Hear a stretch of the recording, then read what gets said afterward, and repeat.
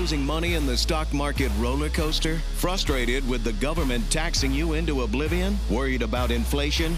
How do you prepare for so many financial uncertainties? Welcome to the show that will help you develop your game plan. The Financial Quarterback with Josh Jelinski. Josh is a noted financial advisor and president of the Jelinski Advisory Group, and he's here to answer your questions. Call into the show at 800-321-0710. 800-321-0710. Now, let's kick off your financial future. Here's Josh Jelinski. Now, what about people say, well, they all kind of move, you get this a lot. They all move in tandem to the S&P 500 now, so just put everything in the S&P. But as you're telling us, there's some divergences. So the NASDAQ, as the S&P has been making new highs, the NASDAQ hasn't. So what does that tell us? Or just it may be mature, the market may be mature right now, overbought type of a thing?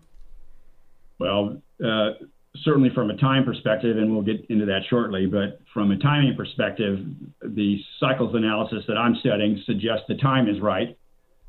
But we have those divergences that are potentially developing right now with the interplay among the big five.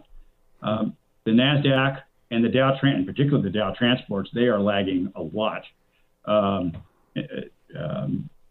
And that's not trivial. That's telling us something. The health of this market is not there. We're just very late in an intermediate rally right now. Now, what if NASDAQ, the NASDAQ has been trading, and for those of you who don't even know what the NASDAQ is, it has your big, tech stocks. I believe, are all of the FANGMAN stocks in there? Facebook, Amazon, Netflix, Google, a lot of them are in there. Yes. Microsoft, Apple, NVIDIA. Most of we're not recommending you buy or sell specific securities over the air, but as it relates to those kind of high-flying stocks of the last so many years, they've kind of stalled. Could this be like a trading range, and then we'll see a breakout to the upside? I mean, what's the likelihood of that? Yeah, sure. Obviously, you think there's going to be a little correction, but what about the alternative theory?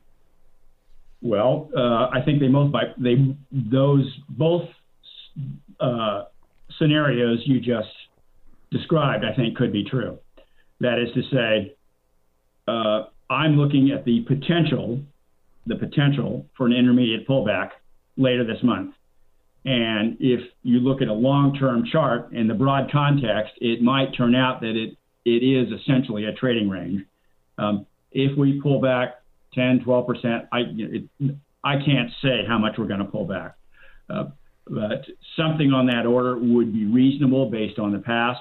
It will be whatever it is. Forecasting time is hard enough, but adding the element of price to it just takes a difficult problem and makes it even harder.